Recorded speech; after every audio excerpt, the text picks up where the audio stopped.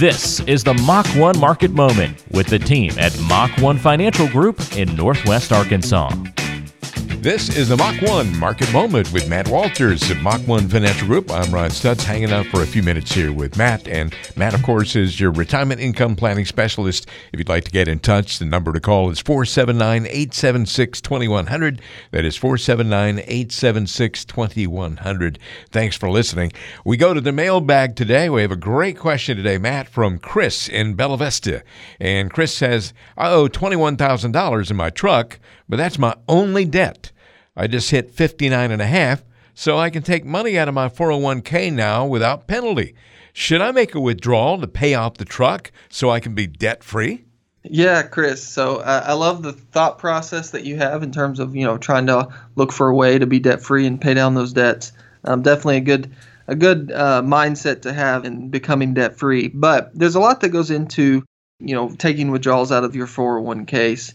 Are you still working? Where is your income at? How far are you away from maybe hitting the next threshold or the next bracket in the tax bracket? So, for example, if you're making $100,000 and the next bracket is at 105, so you would be paying a higher percentage on any income over 105,000, then it probably wouldn't make sense to take out a larger distribution from your 401k in a single year just to pay off a debt.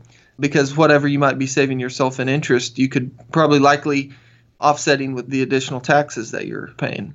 You definitely want to do some analysis just behind what's your situation. If you're retiring soon, it might make sense to just wait a year or two until you retire so that your income's a lot lower.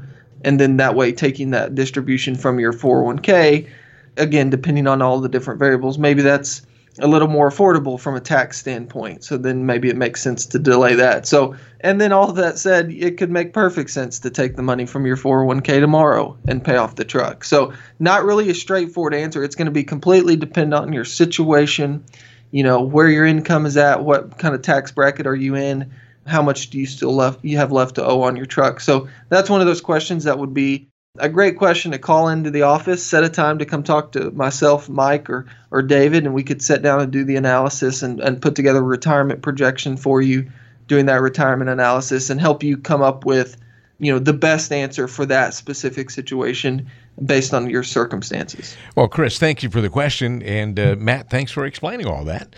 The next question here is from Grace in Gravette. Grace says, I'd like to start putting money into a college fund for my grandchildren. Should I set up a 529 plan for them or just invest in my own and give them money when they go to school?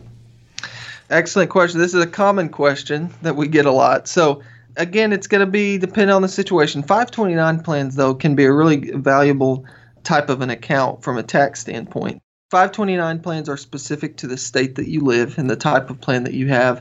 But for example, here in Arkansas, the 529 plan, you can get a state income tax deduction for contributions up to $10,000 that you make into a 529 plan. So, Grace, for example, if you're dependent on the age of your grandchild, when they're going to need those funds, you could put $5,000 into a 529 plan, take advantage of the state income tax deduction that the state of Arkansas gives you on that $5,000, and then they could, immediately, if needed, withdraw those funds from the 529 and pay their tuition or whatever they might need for school. So that's a very, very valuable, beneficial way to use the 529. One thing that we do caution people on with the 529s is over-relying on them for situations that are very, very far into the future, just because there are some limitations on what the funds in a 529 plan can be used for. So it's going to be dependent on the situation, when your grandkids might need it, how old they are, how much you're looking to contribute. But they can be a great vehicle to, in essence, funnel money through to take advantage of the special tax treatments of the 529 plan, to maximize the benefits to you as well as what you're giving to your grandkids. So again, not a straightforward answer, not something I can really tell you one way or the other, but I think it's awesome that you're looking to set aside some money and help your grandkids out. All right, that question from Grace, and I think you did a pretty good job of answering that. But again, Grace might want to come in for a conversation as well. And one more question today from Rosemarie in Spring Hill. And Rosemarie says, how much is too much to spend on our forever home? We're going to move in a couple of years when we retire, and my husband wants to buy a house that's cheaper than our current home so that we can avoid having a mortgage in retirement. But this is going to be the place that we live in for the rest of our lives. So I want it to be perfect. Who's right? Yeah. You want to jump into the middle of that argument? Yeah, she's trying to trap me in the middle of this one.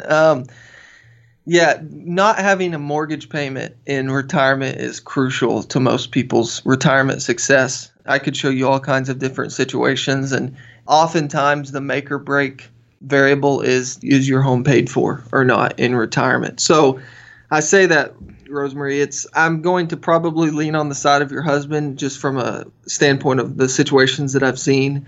Every situation is different, but the last thing you want to do as you transition into retirement is be, what they, quote unquote, what they call house poor, not being able to travel and do the things that you might want to do because of the house that you've bought and that you're in, and maybe even putting your financial freedom from a retirement standpoint in jeopardy because of the house that you've built or that you've bought. So I would naturally be more leaning on your husband's side initially, but it's something that you can look at depending on the assets and the accounts. If you are going to have a mortgage in retirement, I think it doesn't have to be a make or break situation, but I do think you need a very strategic, structured, short-term plan to pay that off. So not something you want to carry 10, 15 years into retirement with you, if at all possible. So this is a common question. Obviously, a home is a big purchase, and it's really important. It's where you spend a lot of time and make a lot of memories with the family. So this is a question that we